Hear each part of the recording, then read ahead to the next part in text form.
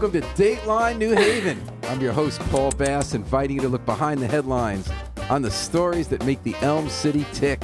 And nothing ticks better than Pundit Friday, which we're about to begin here in the WNHH studio. We have the number one pundits in the media universe. You know, Markeisha Ricks is out of town at a homecoming in North Carolina. We wish her the best. I'm sitting on her seat today, Markeisha. So sitting in her seat. We got pundits like the Queen of Quipery and Quintessence of Compassion, La Voz Hispana publisher Norma Rodriguez-Reyes. We have the dairy-free goddess of our grassroots radio operation, the belle of our ball, Babs Rawls Ivy. Hey, love Babs. And nice to be back. We got Yeah, long time. WNHA station manager and heavy D Donald Trump devotee, Harry Droz, the bravest man in New Haven. The overweight lovers in the house. Hey, overweight is that's a relative term, my friend. I know. What's the nice word for overweight? It's like Teddy bear. differently sized. Yeah, Differently sized, alternative size. And we have See, one why other don't we pundit just here. stick to the real overweight? You know, I have no problems with that. And we also have the straight shooter from Bermuda. The mystical and metaphorical man on the money. The tackler of tempestuousness and titan of temperance. The banisher of bilious bullies. The sentinel of serenity, sincerity, and salvation. The poobah of unparalleled political passion and perspicacity. Yeah. The righteous reaper of restitution. The griot of the grassy knoll. Yeah. The conquistador of cussing criminals. The keeper of the cure. Weaver of wellness and wisdom. The mellifluous meritocratic miner of melody. The Yeah. plow driver of peace. The blistering barbecue of brain-dead bozos. Yeah. Our executioner of existential enemies. The alchemist of acidness and alliteration. That sounds The great. bodhisattva of battle rap. The recognized ringleader of risque repartee. The Okay. West Indian whisperer of wonk. The sultan of spit. The daring don of dope deliberation. Maximum mixologist Joe Ugly. Yes, sir. Yes, sir. I Joe want to Ugly do that in show Spanish in the someday. morning. Oh, yes. Oh, that would be fun. That would be really fun. In the meantime, folks, there's an election today in New Haven. Oh, Is yes, there? there is. You know there was an election in New Haven today. No, I didn't know I that. did not. One of the municipal unions in New Haven has been rent Oh, by okay. factional infighting. Oh, that's right. Local Really? 3144 of AFSCME. That's the union Oh. that represents management and professional unions. Mm-hmm. So it includes like secretaries as well as sort of deputy department heads and everything in between, supervisors, people like that. I think they're close to 400 members. And they've been on the front lines of a lot of controversies in New Haven. And there's a whole slate going against the slate led by Sherilyn Poindexter, who's run the union for the last 8 years. Who's a very passionate and informed leader of that union, is at odds a lot with the Harp administration. Tony Harp, the mayor of New Haven, used to work for the city back in the 70s and helped found that union. Now they're at war. Sherilyn Poindexter argues that Tony Harp's administration is trying to break her union. They have a petition to the state to remove some people from the union because they say their positions don't belong there, that they manage other people in the union. She says, and then Tony Harp at the mayoral debate for the primary was arguing with the challenger, Marcus Pax, used to be a labor relations director, about which of them was responsible for that petition. But separate from that, what's really interesting to me about this election today is not the factional infighting. There's a real issue for the members to decide, which is, so the challengers say it's not a democratic union. They say their interests aren't looked for, just a bunch of insiders, and they disagree with some of the stands the union takes, like defending the guy they assigned to go help an employee steal a lot of health data. Remember the 500 people with STDs and that kind of stuff? But then people so there's that factional infighting about whether or not there's union democracy, and that's really, we have no way of knowing the pros and cons of that, about whether information is shared with the members and whether everyone gets represented or it's a closed group. But there's a second issue at this that I think is interesting, because I think there are two sides to it. And I think there are two legitimate sides to this argument. It's about the labor union in America, and especially government labor unions. Labor's been on the ropes, and there's been a need for strong leadership in unions to represent workers at a time when workers nationally are, especially in the private sector, are not getting represented by unions. They're still represented in the public sector. Sometimes public sector unions get criticized for looking out for narrow self-interest that isn't good for the larger body. But on the other hand, people think municipal labor unions are our last readout of representation for working people. And in the case of this union, the challengers are saying you don't always have to fight. Sometimes you have to fight when there's a real fight. And sometimes if you're wrong, you don't have to fight. And sometimes you have to listen and compromise better. And so that's what the challengers are saying. They're saying, for instance, we didn't have to get there with this fight over petitioning and decertifying people because they felt there were some reasonable demands made at first, which is that deputy department heads, once the current ones retire, should be removed from the union, whereas the union leaders say we should keep every man we got because we fought for that. It's working fine. They felt that they should not have assigned a union member to accompany the person in the health department who's getting fired and carting away 500 people's private health information. They feel like there's too much screaming and fighting. But on the other side of people are saying, you got to fight. So the first group, the challengers, are saying, we work for the city and there's a public interest. We have to work together to common solutions. We represent our people, look out for our interests, but also understand the public interest. And the other side says it's like similar argument to having a defense lawyer who does everything to represent you, is that you're elected by the members to fight for them no matter what, and that every side needs someone fighting for them, that the people in New Haven elected a mayor, and that's who's representing them and her administration, and that the members of a union elect their president to fight for them and give it everything they got. Because no one doubts that the incumbent Shirley Poindexter fights hard for her members. She knows the rules. And then on the ground, there's been arguing about what's that being put used to. But do you folks have any weighing in on that? Because it's really a question of what American labor needs. Well, here, no question about that. We need organized labor. Organized labor has given us safety and a work week that we can. Pensions, just all kinds of good things. But I don't think that's the issue here. Who has the most support here? Which side has the better support? I think it's pretty close. There've been these factions have been fighting every 2 years with different individuals running. It was a 7-vote margin. 4 years ago, they canceled the election because the president was found to have illegally used her work computer to campaign. So they reheld it, and then she held on by like 8 votes or 10 votes.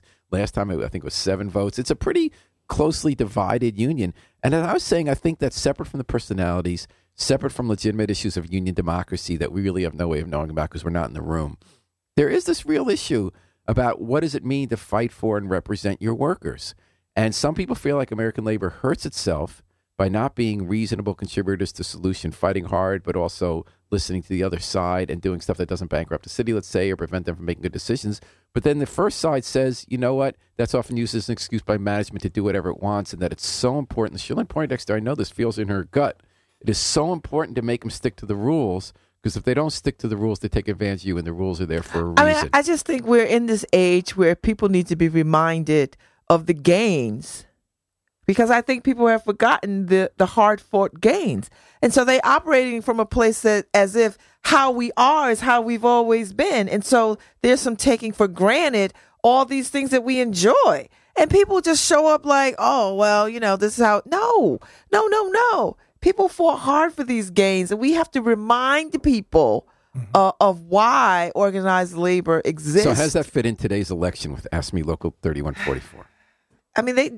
They like everybody else has to be reminded of what it was like before they showed up, before they had organized labor. So would that be an argument for keeping the current leadership and the more kind of combative approach? Not necessarily keeping the current leadership. If the other person running says that, and in addition to that, this is what I bring too, right? But they're really talking about different approaches, Babs. They're both saying they're both disagreeing about what approach. I think it's a legitimate argument organized labor take. They're both saying you should represent your members first and foremost and know the rules.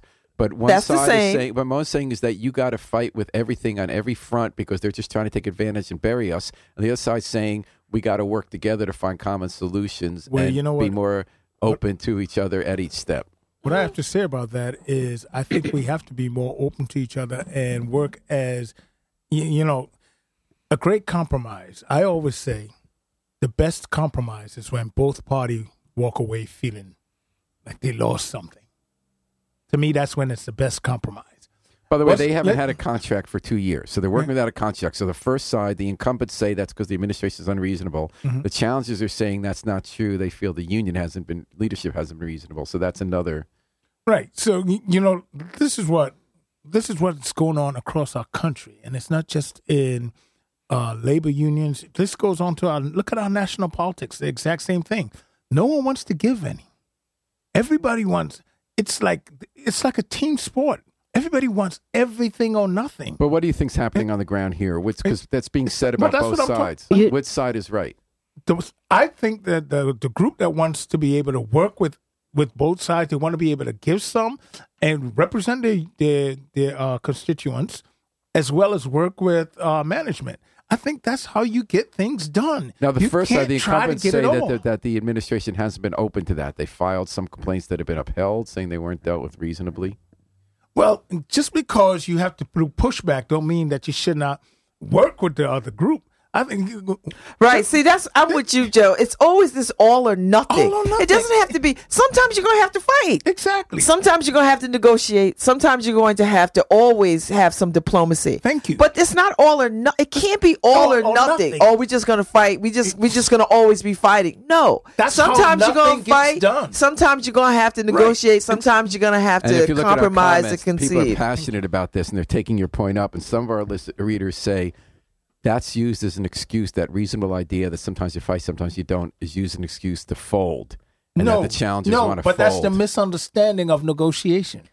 That is the pure misunderstanding of negotiation, because you understand in a true negotiation, you must be able to say, okay, I'm going to give you something, but this is what I want. Right. That's a negotiation. But how do we get to... That's not folding, How do we get to folding, though? I know. That's the all or nothing mentality. I don't like the all or nothing mentality. See, I think I take a different approach with what's happening in New Haven, because the unions feel like they're a stepchild here in New Haven. Now, personally, Sherilyn and Harold, I'm on their side, because they work hard, to support the people within their union. Mm-hmm.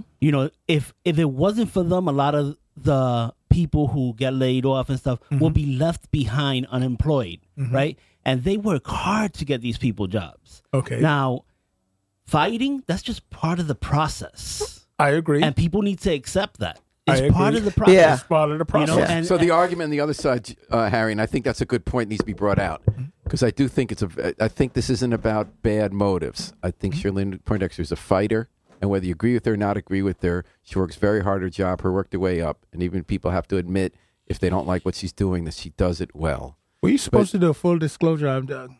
No, let's not bring that in family. Okay, No. but the question becomes like whether you're holding up the city. For instance, there's once an insisting on whether you could hire a grant writer temporarily for the police department for 2 months when they're in between because they had some grants at stake. And her answer back is, if you want to do that, follow the rules every time. We have to keep after you to follow the rules, which I think is a fair argument.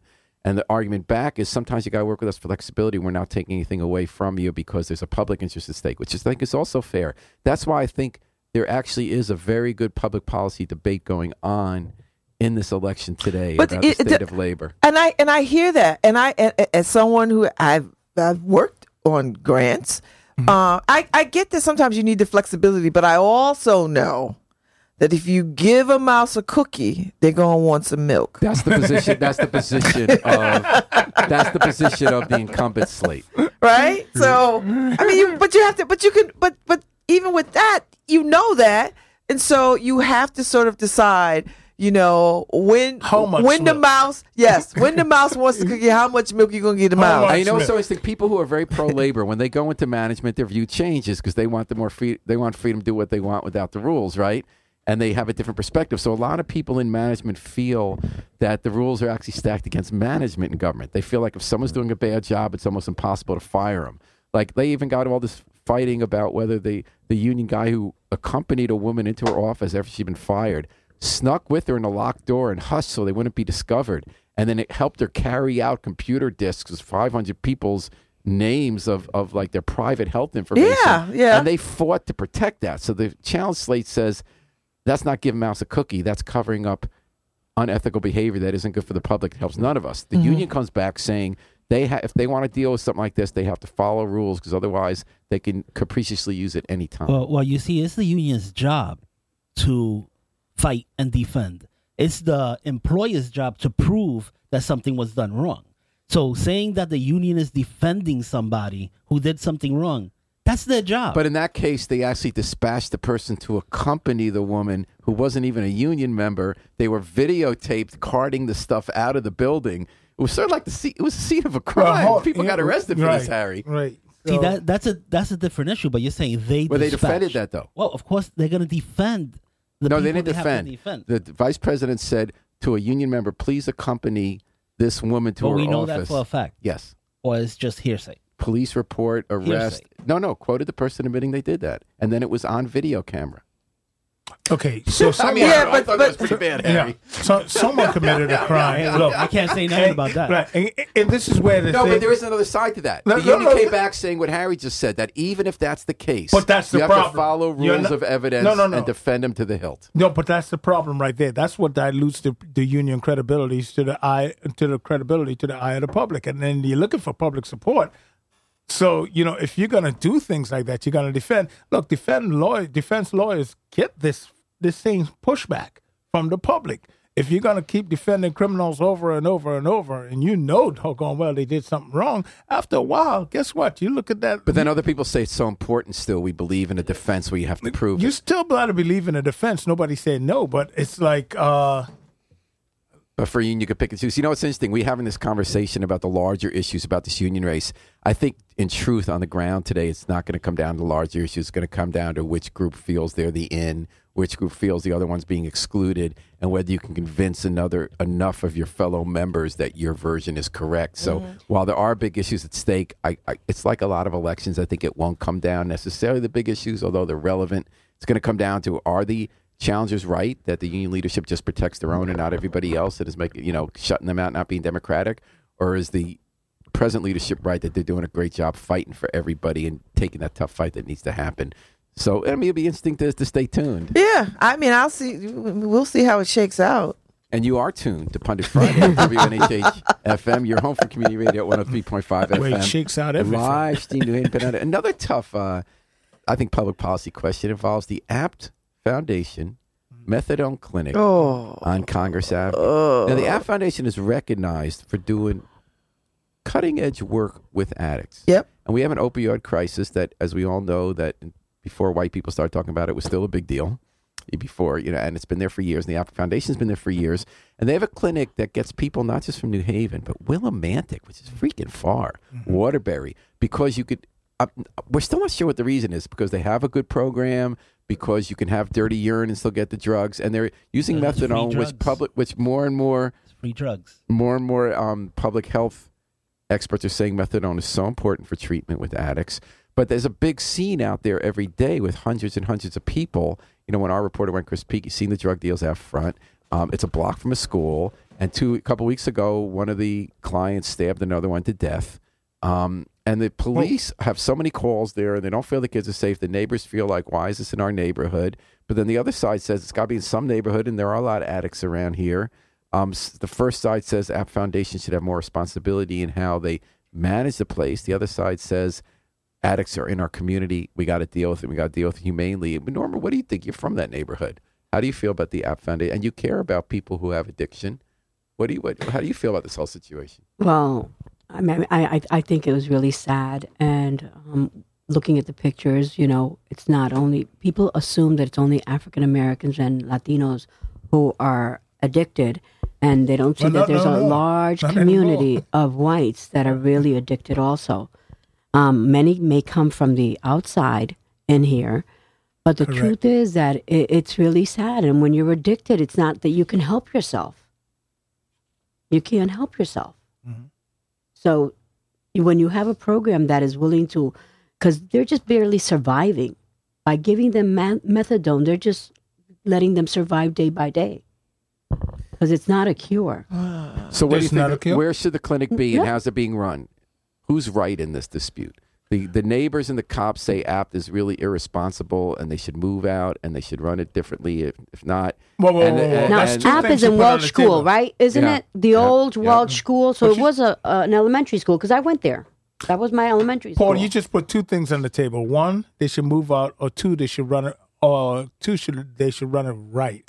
But you did not put the Control. word "or" inside of there. Is that the alternative? Either move out or run it right, or the status quo. Maybe the critics are wrong, and this is what we got to deal with in our You society. can't And control they're No. somebody that has It's like- a so two but it wars. ha- You're but- right, but it Joe. has- 2 wars. How about this? It must be run right. How about this? Particularly around supportive social services. How about this? Everybody's right. So if everybody's right, how do we get to the solution of fixing this? Okay, right. App Foundation.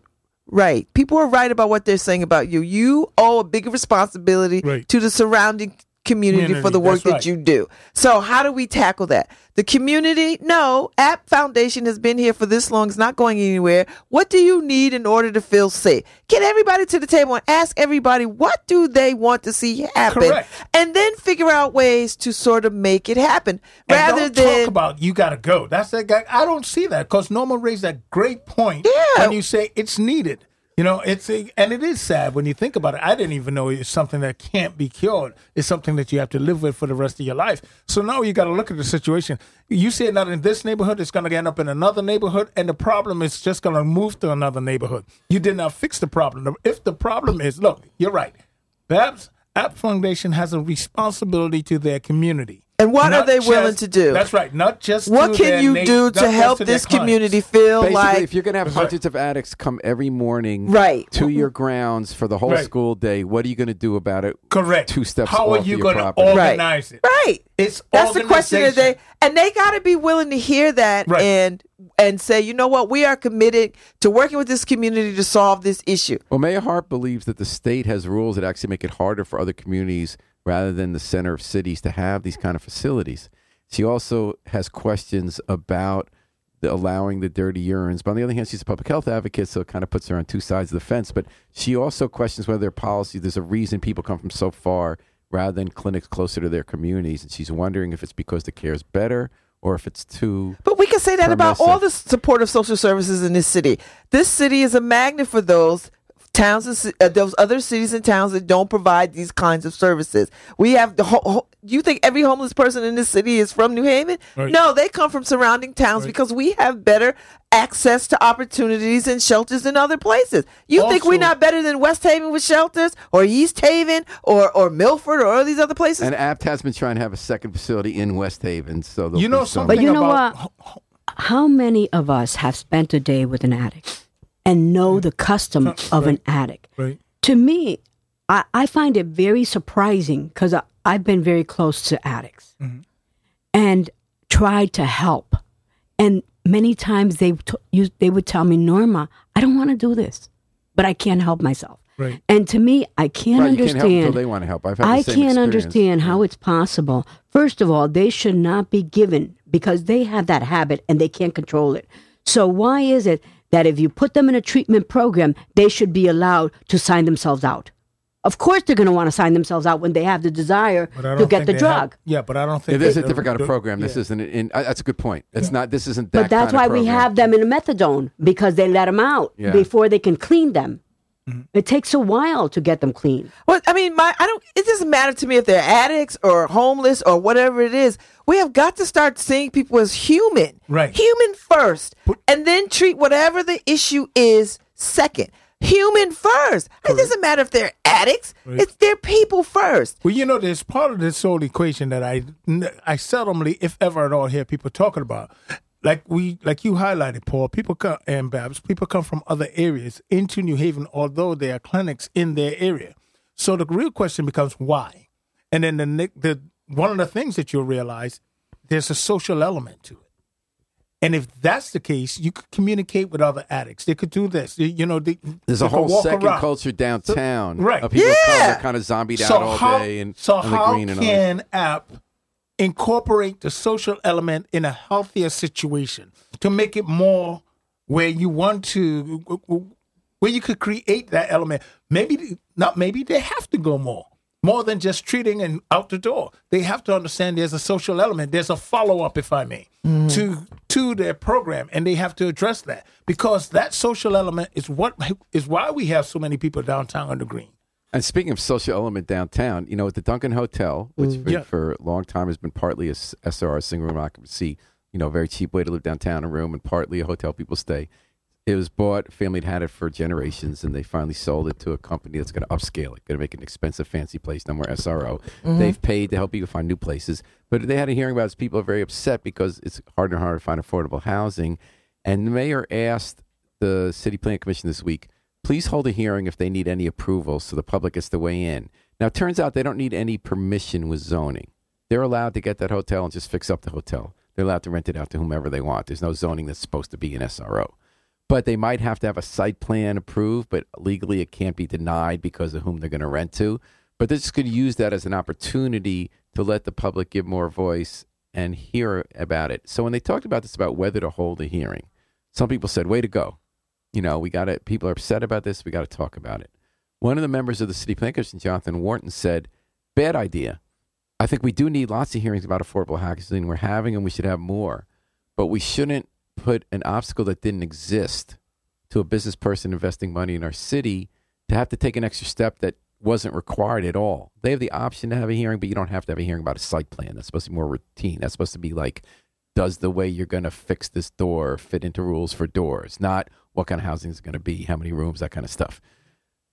He's saying that often New Haven picks the wrong venue the wrong way to raise an important issue that then makes it harder for people to do business. But then the other side is that we're letting people come in here and make a lot of money. So what's wrong with having people weigh in at every step? Any thoughts on you guys? Well, when this thing came up about roughly around 2 months ago, when they were the group was purchasing the old hotel, I thought there was no pushback. I was a little confused when I, followed up on this. I thought there was no pushback from the individuals who were... Right, the people who live there for the most part. Okay, they love living there. They say, I wish I could continue living for $100 a week or $200 a week downtown. But they were understanding, But they understand. They thought it was nice that, although nice, I mean, the new owners also knew they had to do business in this town. They're from Chicago, so they knew that it was a good idea to team with the Housing Authority to find homes for these people. But anyway, the tenants were not mad. They liked the people who ran the hotel. They actually loved living there. They were sad they were leaving, but they appreciated that they got several months and they got someone to help them find a place. Mm-hmm. It was more interesting. The hearing that was held publicly that aired the grievances this week was run by an older woman who works for Unite Here, which represents employees of hotels. So some people felt there was a hidden agenda that they wanted to make sure this hotel had unionized jobs, which it won't. There's no leverage to make them have unionized jobs.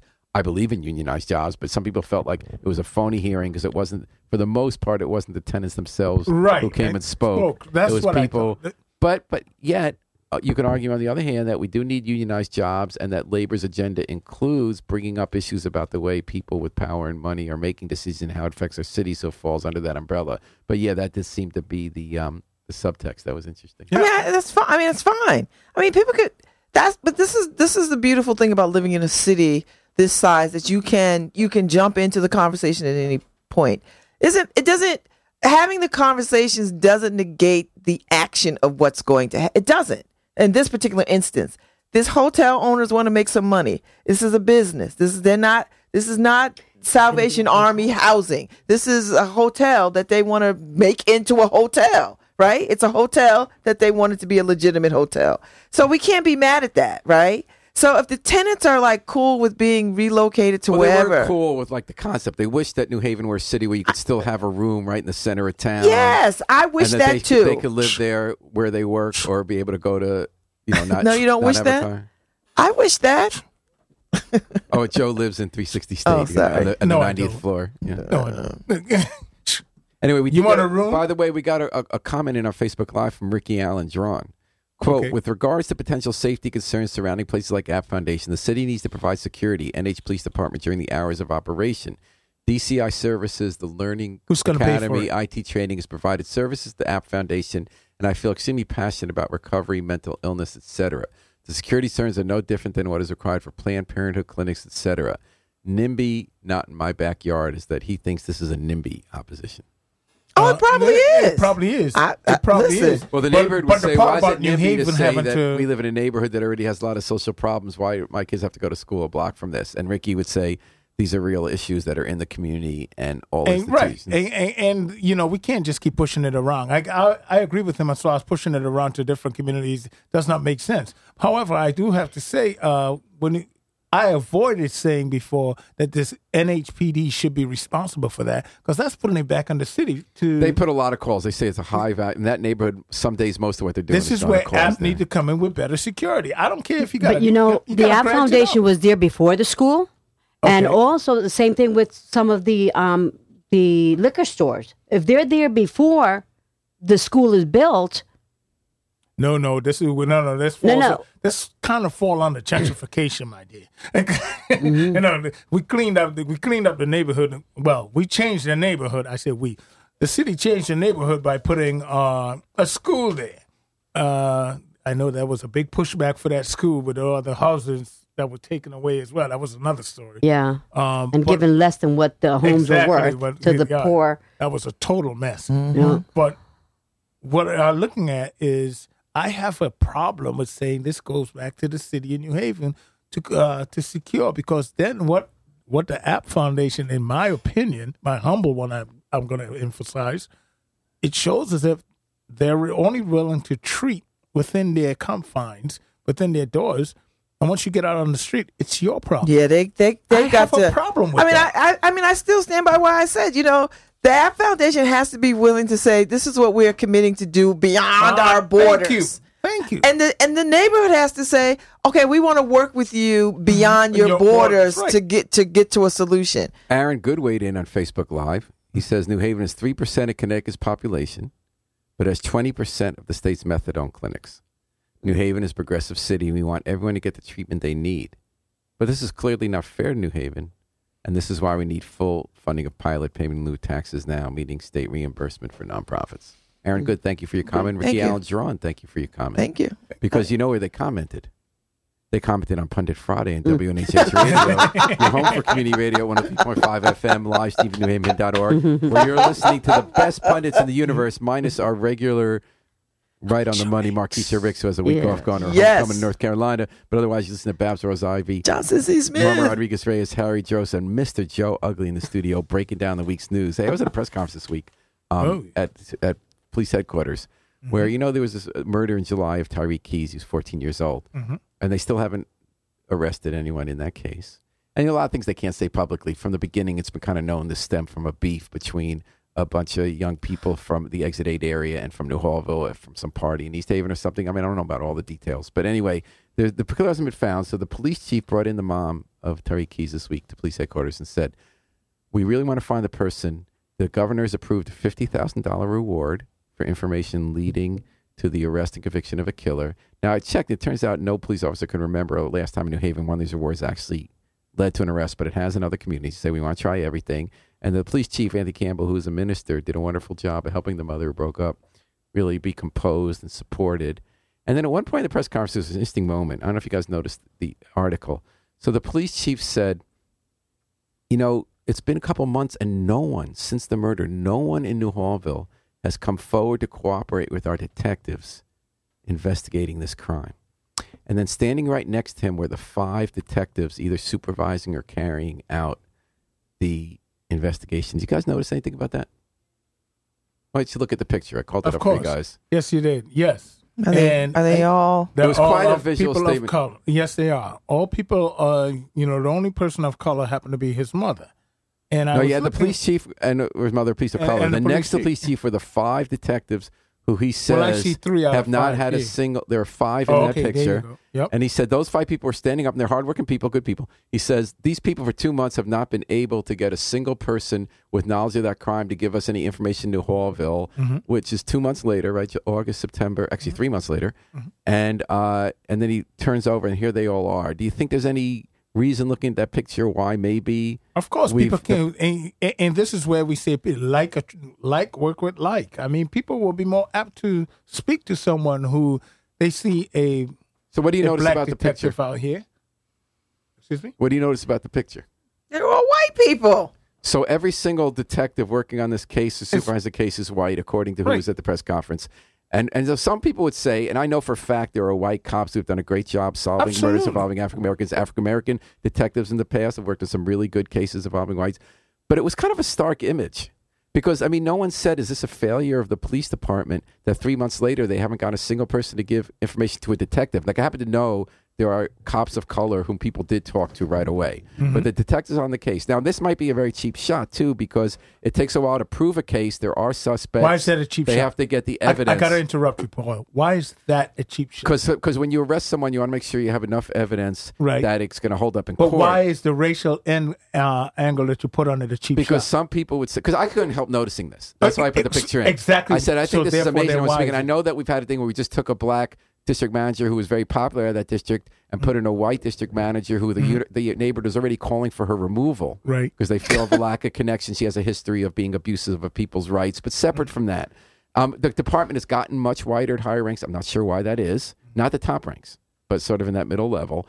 And what might be a cheap shot is that we know that there are incredibly hardworking, successful white detectives who have brought justice to African American families. But there was just something stark about that image to me. You have what essentially is an admission of failure, that we're putting out this reward because 3 months later, no one will talk to us. I don't and know, then you're Paul. in a black neighborhood, and everybody you sent out there is white. I tell you why I don't appreciate that thought, because I don't believe that you have to be a black police officer to solve this That's what I'm saying. crime. I don't believe that. Well, that I because if don't that's agree the case, either. Right, then no of crimes course. would be solved anywhere in There the you go. world unless people of the the person that the crime was committed against and the people solving the crime were of like ethnicity or whatever. So I'm not going to go with that. I don't think it's a failure. I think there's a culture of don't snitch, don't tell, don't whatever, don't cooperate, don't,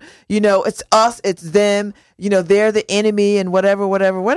So I don't think that. I think this is, I remember Mel Waring told me one time former police chief Mel Waring told me one time when I was a new police commissioner, and he said, he's like, Babs, there are no perfect crimes. There are only perfect opportunities to commit Okay, crimes. let me ask you a question. So Babs, it's not a concern to you that every single detective in this case is white. I think that's sad. I don't think it's. I don't see how it can happen here in New Haven. Let her No, finish. it's not a concern in terms of this particular case. I mean, I think that's a concern to make me say, where are the black detectives?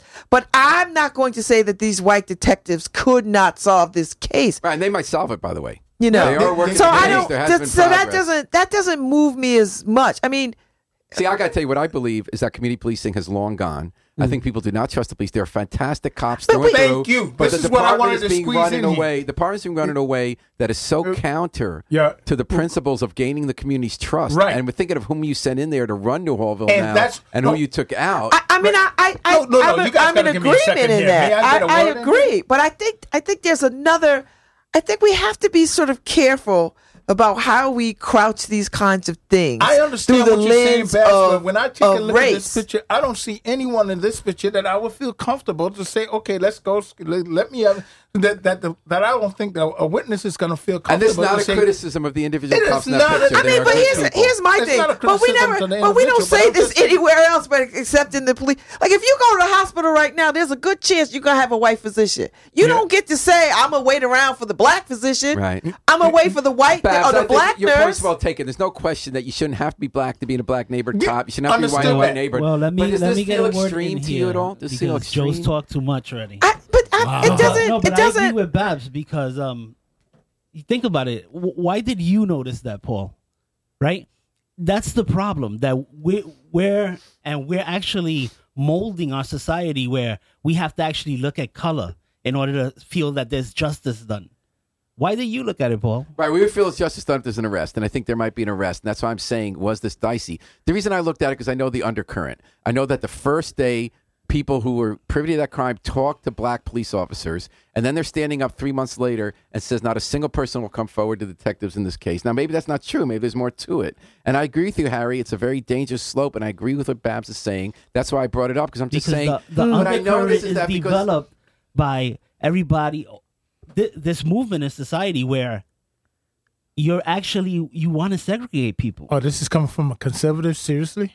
I mean, I don't agree No, with that. he's got a good point, though, that it is No, dangerous. pause 1 second. But I still feel this department has moved so backwards toward military-type policing and so backwards in terms of any kind of respect for the First and Fourth Amendment and whom they're sending into what communities. And I do believe it's tricky that you don't just have to sign black people, black neighbors, white people, white neighbors. But I think it's gotten extreme. I'm And I just think the going to say culture this there has much. gotten In extreme. the environment that we're in right now, where it is very polarized, let's just be very honest about what's going on right now in our society. And what's going to happen is when, like you said, you're going to have information going to a black cop, people are going to feel comfortable to say, hey, you know, this much, this guy might understand that I live here, and he's not might slip that out to the person who I took, who I drop information on.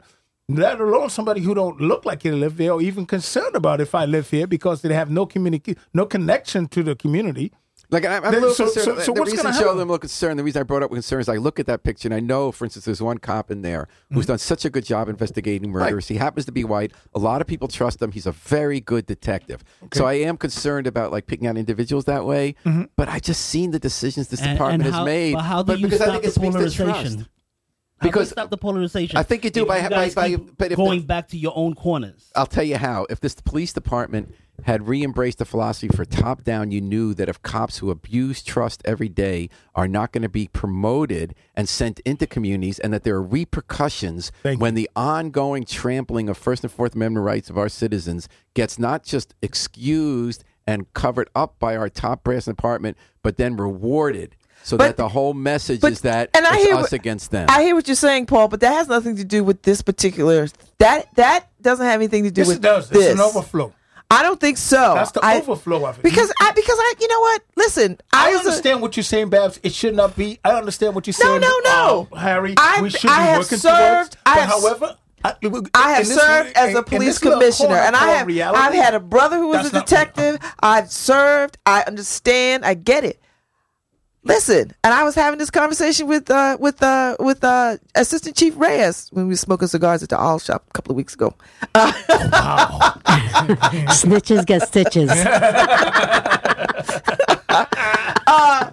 You know what? If the police department has a problem with, and they've always had a problem with recruitment, because there's a problem with recruitment. We got to start there, right? Recruitment Big is problem. the issue. It's gone backwards and advancement. So what is the problem? Well, with the problem is recruitment and because you know advancement? what? They hold different standards. Thank you. That's why we have Thank you. problems with recruitment. But Thank you. actually, Norma, I don't know if that's true. I know I cases on the believe- ground where they've been tougher. That I don't know if it's. I think there's something deeper going All on. right, let me ask you a question, Paul. You get the question in front of you. Have you ever smoked marijuana?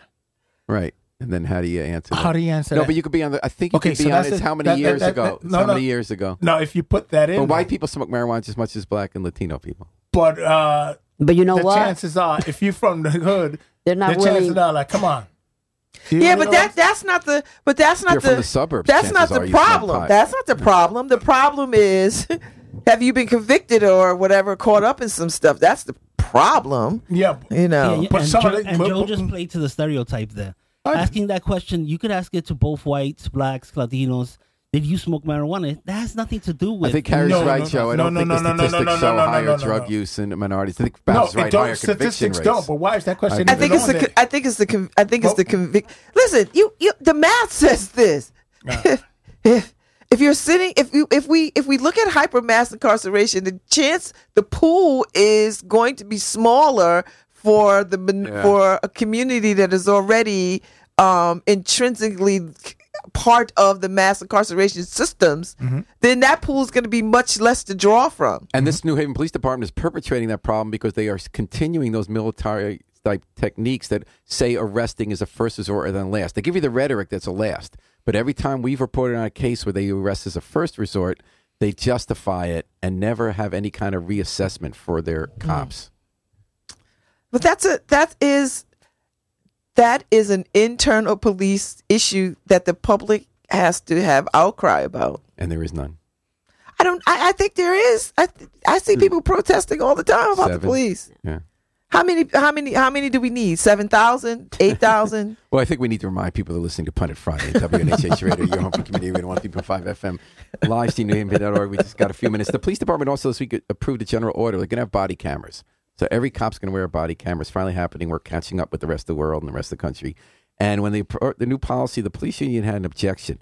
They felt that a police officer should be able to mute the sound on a body camera No. during an incident For instance, if there's a cop is consulting a supervisor what to charge, they say, we don't want that conversation to be heard.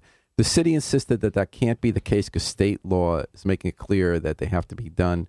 The sound has to be on so that nobody thinks that there's less than a complete picture being shown.